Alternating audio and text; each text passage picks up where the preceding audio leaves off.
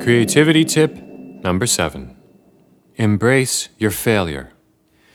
In Western culture, we tend to have a very unhealthy view of failure. We tend to think of it as something to be avoided, to be ashamed of. It often carries a stigma almost akin to a taboo.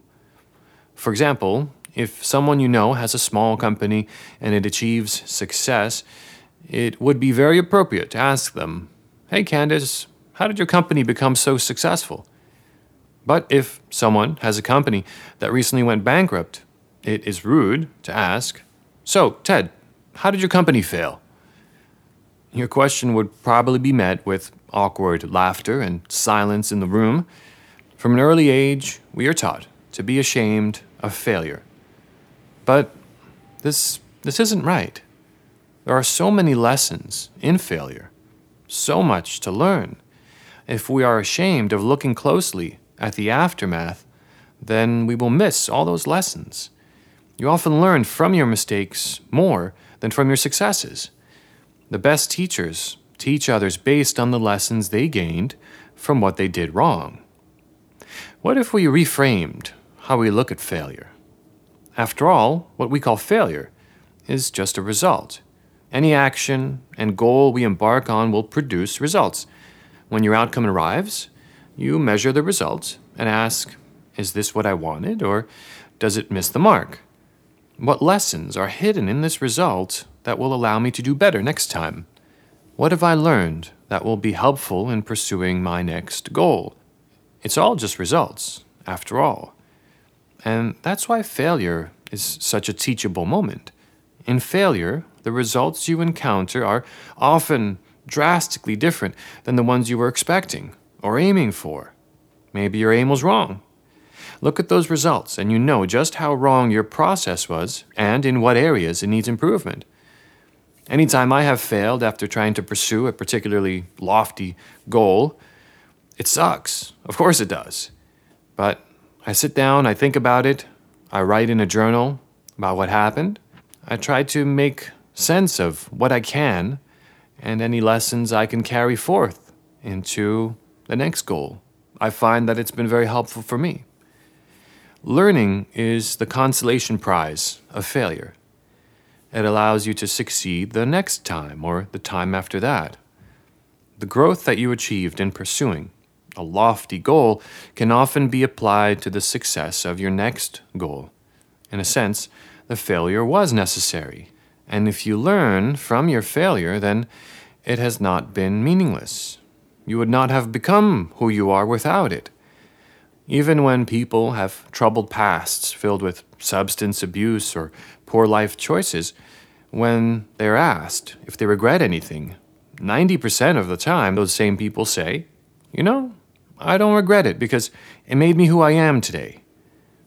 And if someone says that, you often know that they learned from those mistakes, right? We know intuitively that we grow through the journey and not the arrival. And it is when we are growing that our life often feels most valuable. When we are pursuing a lofty goal, it compels us to grow and improve. It is those small adjustments and readjustments that allow you to become the person that eventually achieves that successful result. Now, some people may make the argument, well, look at this championship boxer or mixed martial artist. He has no losses on his record. Look at this artist who's always selling millions of dollars of paintings. And to that I say, well, what does his training look like? If he's a fighter, he's probably losing there all the time and learning from it. What does this artist's life look like? They're probably sacrificing a lot of their social life to be able to work consistently on their art and improve in that solitude, in the studio, in private. And we don't see those things. That's the only way we improve, when the result we receive is not the one we expected, and it shows us where we need to grow and adapt. The legendary baseball player Babe Ruth famously said, "You just can't beat the person who never gives up."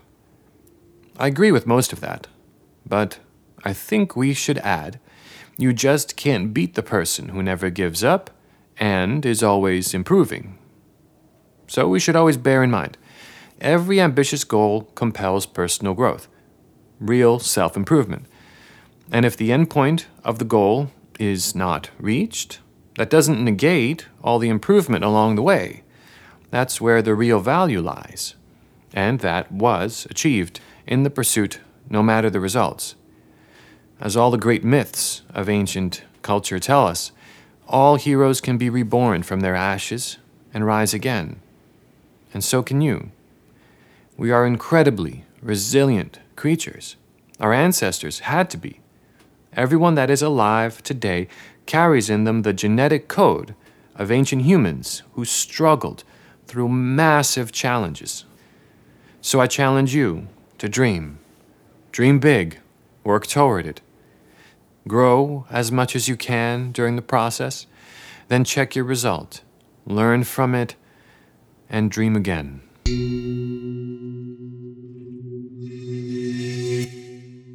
This has been Creativity Tip number 7 of Creative Codex. I hope you found that useful. If you enjoyed it, I suggest that you head on over to my Patreon page, where you will find all of the creativity tips we've done so far, which is Patreon, patreon.com/MJ Dorian, MJDORIAN. Some of them are available just for free for streaming, and some of them are exclusive to paid Patreon supporters that start as low as $1, and each tier has its own benefits. I'd like to thank you all for your support. It has really meant the world to me. And I'd like to thank my Patreon supporters, David at DVM and username MA53N. I appreciate you. Thank you. This is MJ Dorian. Until next time.